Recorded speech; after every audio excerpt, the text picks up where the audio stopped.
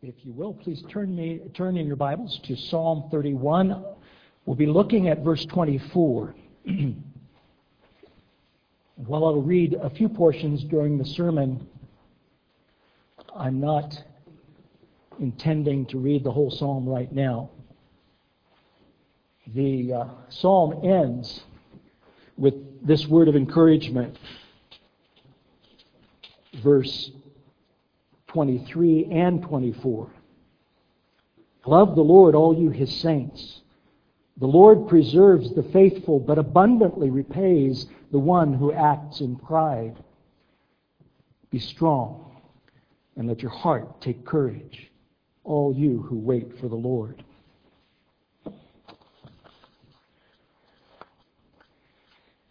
At the conclusion of this morning's service, we will be singing Psalm 31d, which ends with this rendering of the psalmist's words of encouragement in verse 24. So then, be strong and steadfast, and let your heart be brave, all you who wait with patience. Wait on the Lord to save. I was reminded of a practice that we maintained as our little ones were growing up. We would hold the psalm book and point to the words so that they could learn to read and sing along. But I imagine Jesus standing next to us, our elder brother, pointing to these words and encouraging us and speaking tenderly to us. I thought of this as we were singing that previous psalm where He aches with longing to keep God's law. And He wants us to be like Him. He's left us an example to follow in His steps. There are many times as God's children when we face frightening circumstances on our journey heavenward.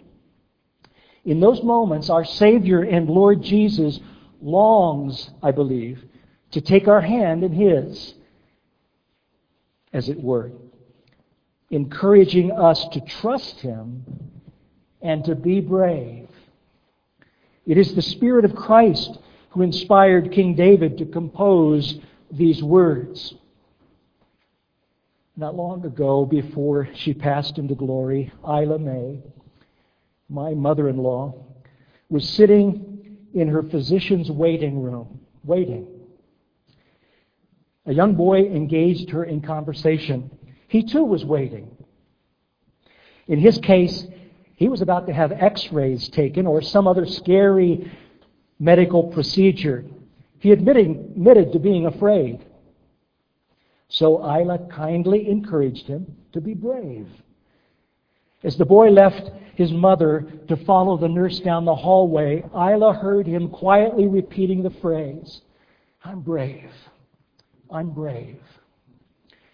This brief encounter with a courageous little boy strengthened Isla in the months to come, for she was facing the frightening reality of a much more momentous appointment, her appointment with death. She too would often turn to the Lord and recite the words, "I'm brave." Yes, Christ strengthened her to valiantly overcome fear in order to trust the Lord to escort her safely into His eternal kingdom. In difficult moments since then, my wife, Gay, and I will occasionally recall this and look at each other with a glimmer of hope in our eyes, encouraging each other to be brave.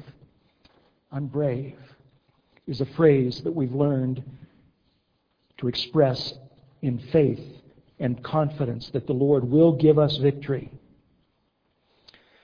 Gay would often comfort and encourage our little ones with words from Psalm 56:3.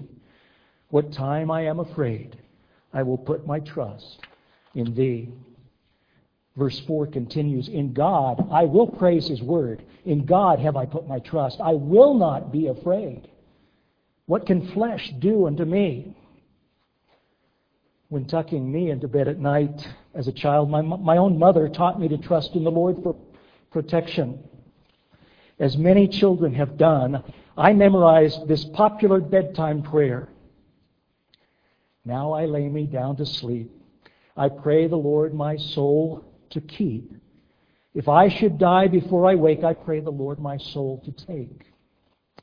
Another version ends this way: If I should live for other days, I pray thee, Lord, to guide my ways. Still another, may the angels watch me through the night and keep me in their blessed sight. Interestingly, this children's prayer from the 18th century, first written by Joseph Addison, echoes the sentiment of Psalm 31, verse 5. Into your hand I commit my spirit. You have redeemed me, O Lord, faithful God. Or as the King James has it, the New King James, God of truth. More on that later. You children, see if you can pick it up later in the sermon.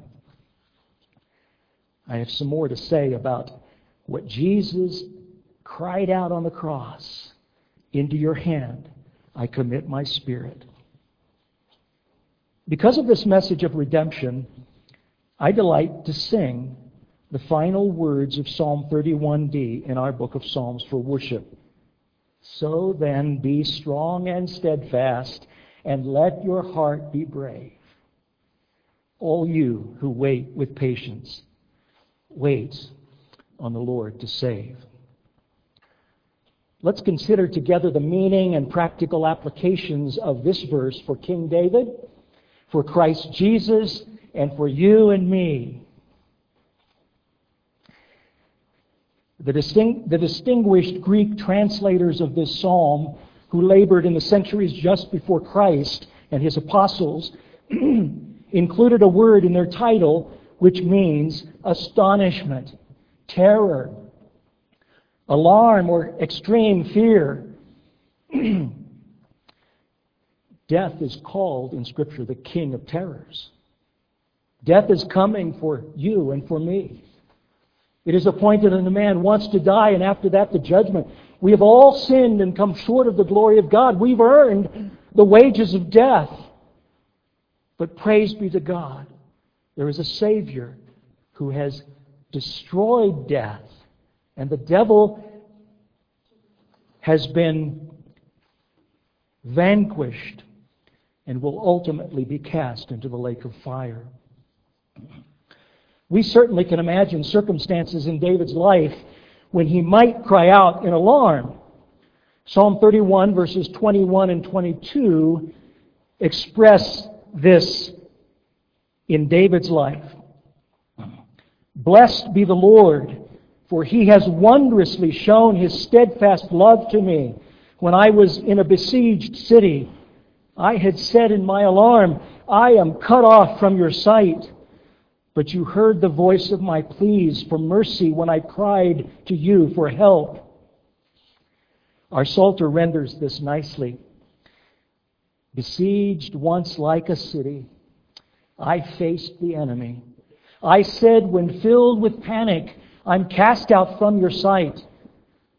But still you heard my pleading when I cried out in fright. David's bravery was legendary. As a youth faced with Goliath, he declared to King Saul, let no man's heart fail because of him. Your servant used to keep sheep for his father. And when there came a lion or a bear and took a lamb from the flock, I went after him and struck him and delivered it out of his mouth. And if he arose against me, I caught him by the beard and struck him and killed him. The Lord who delivered me from the paw of the lion and from the paw of the bear will deliver me from the hand of this Philistine. But there were moments later on when Saul was pursuing him and when Absalom and Ahithophel betrayed him, that his heart was filled with panic and fear, even tainted with sin.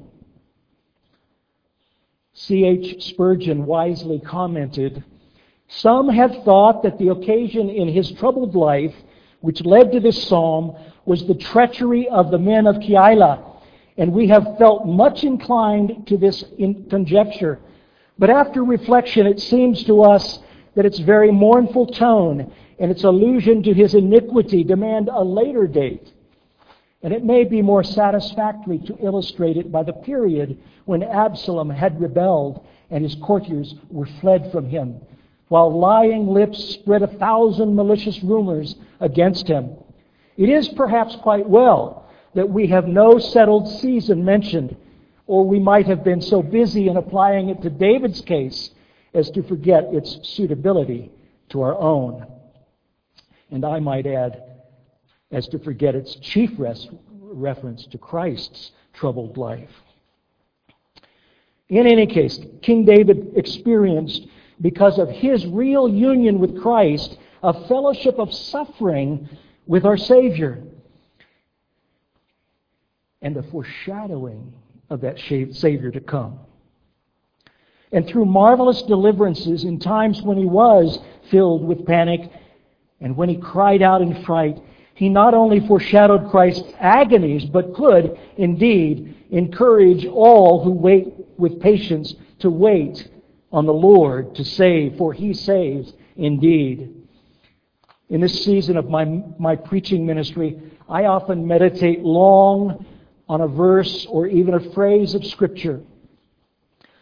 Like a jeweler admiring a sparkling, multifaceted gemstone, I take a long time admiring this verse or phrase, perfectly cut and polished by our divine master jeweler. Psalm 31:24 is composed of 6 words in Hebrew. The first 2 are verbs commanding and exhorting us to be brave and show strength. We who are waiting for the Lord to deliver us certainly need this encouragement.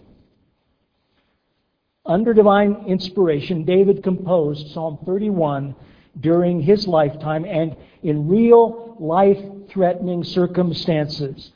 However, according to Peter, to some degree he understood that he was ultimately testifying beforehand the sufferings of Christ and the glories that would follow. To him, along with the other Old Testament prophets, it was revealed that not to themselves, but to us they were ministering the things which now have been reported through those who have preached the gospel to you by the Holy Spirit sent from heaven, things which angels desire to look into. So what did this psalm mean for Christ? And how did he appropriate it, practically speaking, during his life of suffering?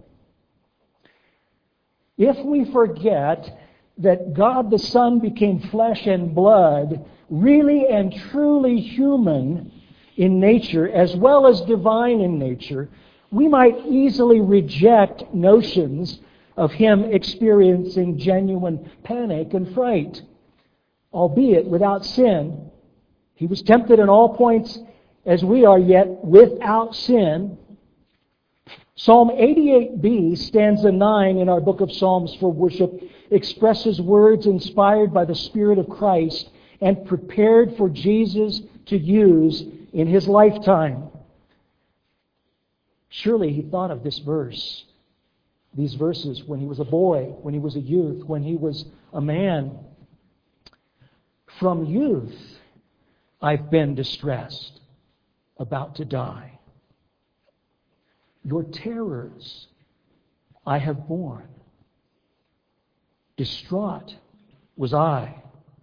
Your burning anger over me has passed. Your terrors all have cut me off at last. Dare we imagine Jesus during childhood awakening with night terrors? His mother or father comforting him, quoting a verse as my wife did to our children? He who knew no sin became sin for us, that we might become the righteousness of God. This suggests that in his emotional life, Jesus was impacted by the horrors of our iniquities. Psalm 31 was surely a comfort to him, and truly his words of encouragement to us in our need of deliverance. See him in his agony of soul praying in Gethsemane. My soul is exceedingly sorrowful, even to death. Stay here and watch with me. He truly longed for the comfort in knowing that his closest disciples were watching and praying with him. How grieved he must have been that they could not watch with him for even an hour. Instead, overwhelmed with their own grief, they fell asleep on the watch. We learn from the epistle to the Hebrews that in the days of his flesh, when he offered up prayers and supplications with vehement cries and tears to him who was able to save him from death, and was heard because of his godly fear, though he was a son, yet he learned obedience by the things which he suffered. Now, it's hard to imagine Jesus learning anything, but in his humanity, he did learn. He did experience things and grow and increase in wisdom and in knowledge and in favor with God and man. He was a little baby. He grew up as a boy, as a youth, as a young man. Luke, the physician, carefully researched the life of Christ and wrote an orderly account that we might know the certainty of those things in which we were instructed. He declared as truth that in the garden, Jesus, being in agony, prayed more earnestly. Then his sweat became like great drops of blood falling to the ground. Paul, in his letter to the Colossians, speaks about an agony, a wrestling in prayer. I'm sure you've experienced it in your own life, some moments of agony and wrestling in prayer with tears and crying out to God. I. Howard Marshall, in his New Testament Greek commentary, highlighted our Savior's final prayer. Father, into your hands I commit my spirit. He noted, rarely would a crucified man, after hours on the cross, have the strength to cry out in such a loud voice. This illustrates, in my opinion, his divine and Spirit-anointed strength in the accomplishment of our redemption in his genuine humanity. Luke affirms that after 3 hours of dreadful darkness and dereliction, Jesus cried out with a loud voice. We must, however, remember that Jesus never sinned in his expressions of emotion. I believe that he identified with our panic and anxiety, which we often express sinfully. How he could experience panic and fright without sinning as God the Son in unfallen, sinless flesh, I don't know. But the Bible says that we are one with Christ. And we have a fellowship in his suffering. We are one with him in fellowship with his suffering, and he with us in ours. Yet in crying out, my God, why have you forsaken me?" the other prayer that the Gospels record, there was no sinful doubting or sinful panic in his heart. He constantly trusted and knew that his Father was well pleased with him. Even as he was crying out on the cross, he was bearing our iniquities and atoning for our sins. Even now in heaven, our risen, glorified Savior feels deep compassion for us in our earthly circumstances. He often wept as he contemplated the lost. And he possesses, I think, even now in heaven, a sinless rage against death that he displayed before Lazarus' tomb. He's angry at the devastating impact that it has upon us. Hear the words of Hebrews 2:14-18 again. "Inasmuch then as the children have partaken of flesh and blood, he himself likewise shared in the same, that though rather through death he might destroy him who had the power of death, that is, the devil, and released those who through fear of death were all their lifetime subject to bondage. For indeed he does not give aid to angels, but he gives aid to the seed of Abraham. Therefore in all things he had to be made like his brethren, that he might be a merciful and faithful high priest in things pertaining to God, to make propitiation for the sins of the people. For in that he himself suffered, being tempted, He is able to aid those who are tempted. Note carefully that Paul proclaimed in Romans 8, verse 3, "For what the law could not do, in that it was weak through the flesh, God did by sending His own Son in the likeness of sinful flesh." He didn't send His Son in sinful flesh. He sent His Son in holy, unfallen likeness of sinful flesh. Jesus came in sinless, unfallen human flesh, which was experienced all through His life as under the curse on our behalf. In 1912, B.B. Warfield published an excellent treatise which helped me immensely in the early years of my pastoral ministry. It is titled, "On the Emotional Life of Our Lord." Happily, it is soon to be available again by Crossway Publishers in their Crossway Short Classic series. In his penetrating analysis, Warfield has given us a biblically accurate and balanced portrait of the genuine emotional experience of Jesus in this world during His redemptive mission to seek and to save His lost sheep.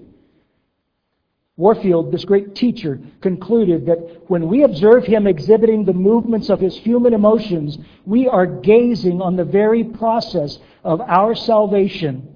In His sorrows, He was bearing our sorrows. And having passed through a human life like ours, He remains forever able to be touched with a feeling of our infirmities. Don't ever doubt that Jesus, even now in glory, is touched with sympathy and compassion, with a feeling of our infirmities.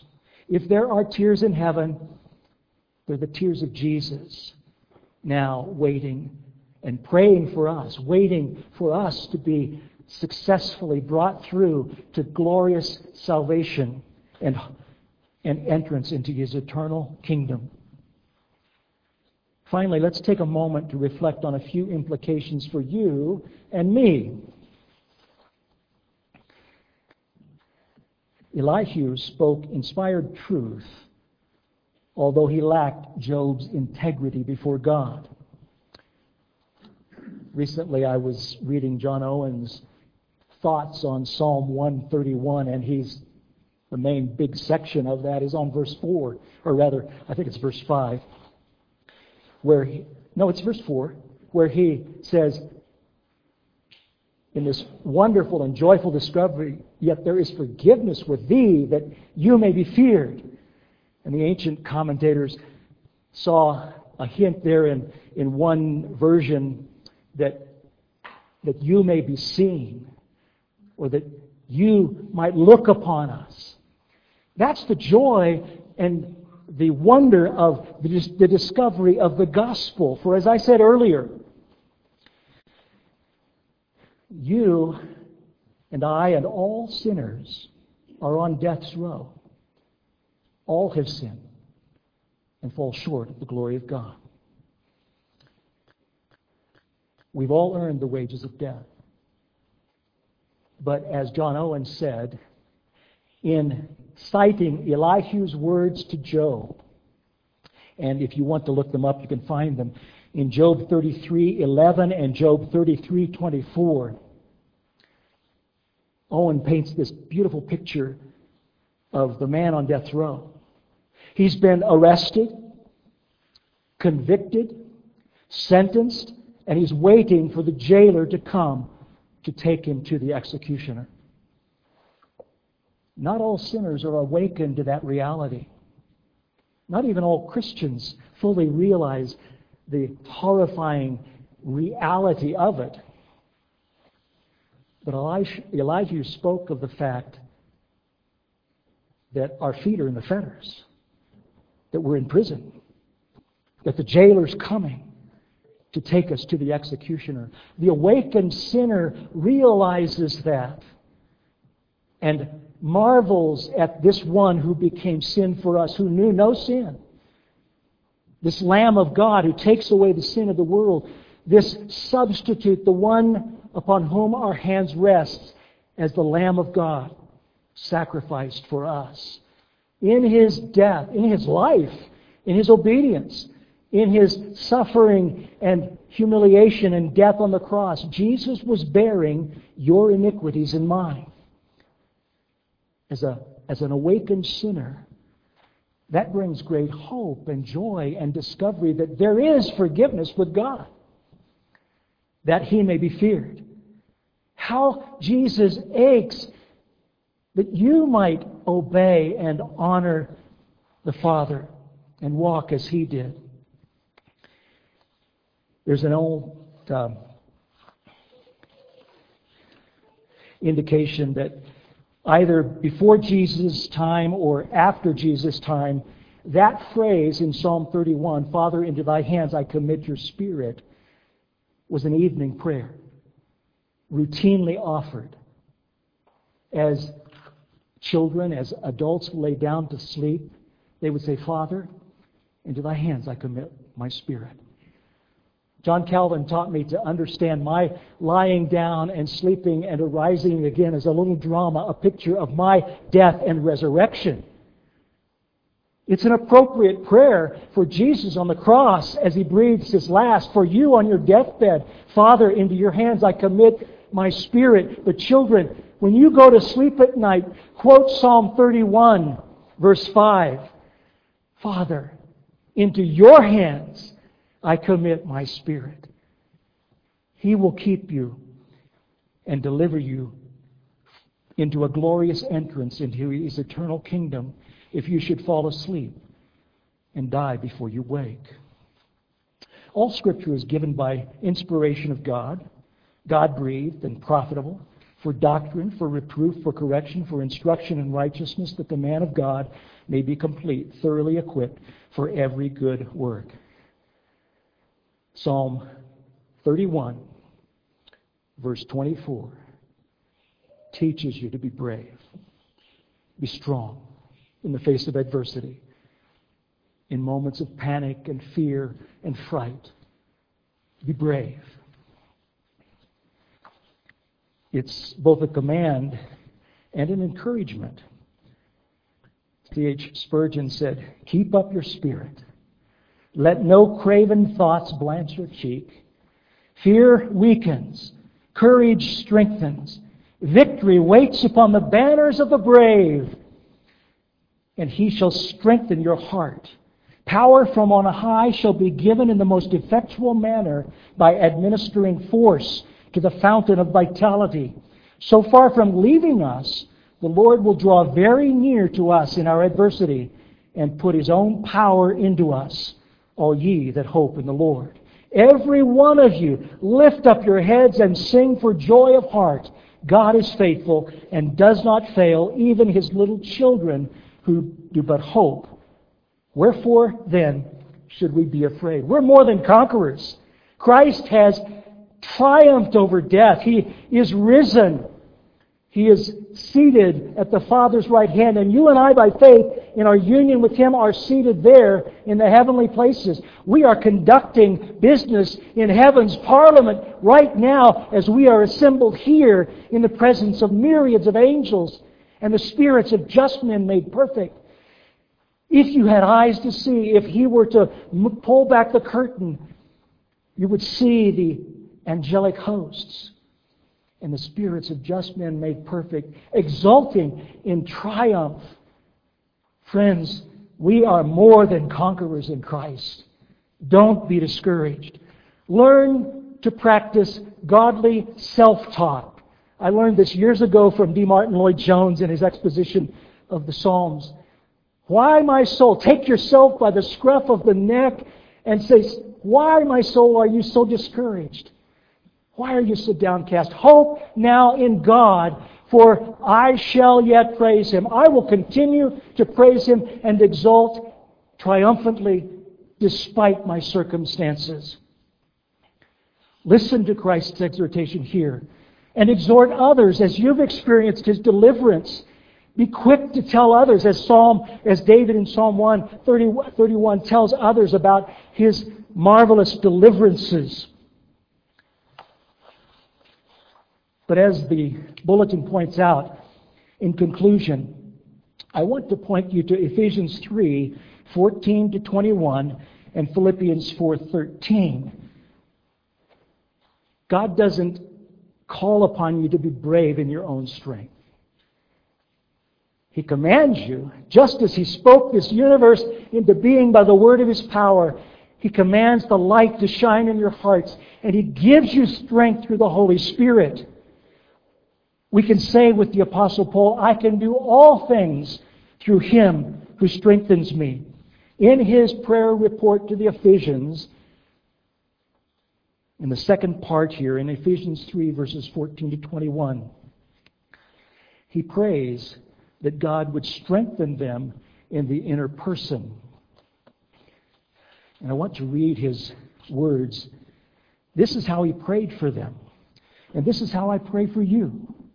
For this reason I bow my knees before the Father, from whom every family in heaven and on earth is named, that according to the riches of His glory He may grant you to be strengthened with power through His Spirit in your inner being, so that Christ may dwell in your hearts through faith, that you, being rooted and grounded in love, may have the strength to comprehend with all the saints what is the breadth and length and height and depth, and to know the love of Christ that surpasses knowledge, that you may be filled with all the fullness of God. He's praying for these Ephesians, and I pray for you, that God would strengthen you through His might and the Holy Spirit, so that you can bear the weight of Christ's glory as He dwells in your hearts, as He walks among you, so that you can comprehend and calculate the length and breadth and height and depth of His love, this love that surpasses knowledge, so that you, as you contemplate Christ in His love for you, agonizing in the garden and praying for you by name, even now in heaven, that you would be strengthened to understand that more and more. But thirdly, that you would be filled with all the fullness of God. We need to pray for the outpouring of the Holy Spirit, for God to rend the heavens and come down to meet with us every week as we come together. May God bless you and strengthen you. And may you be brave as you face your difficulties and challenges.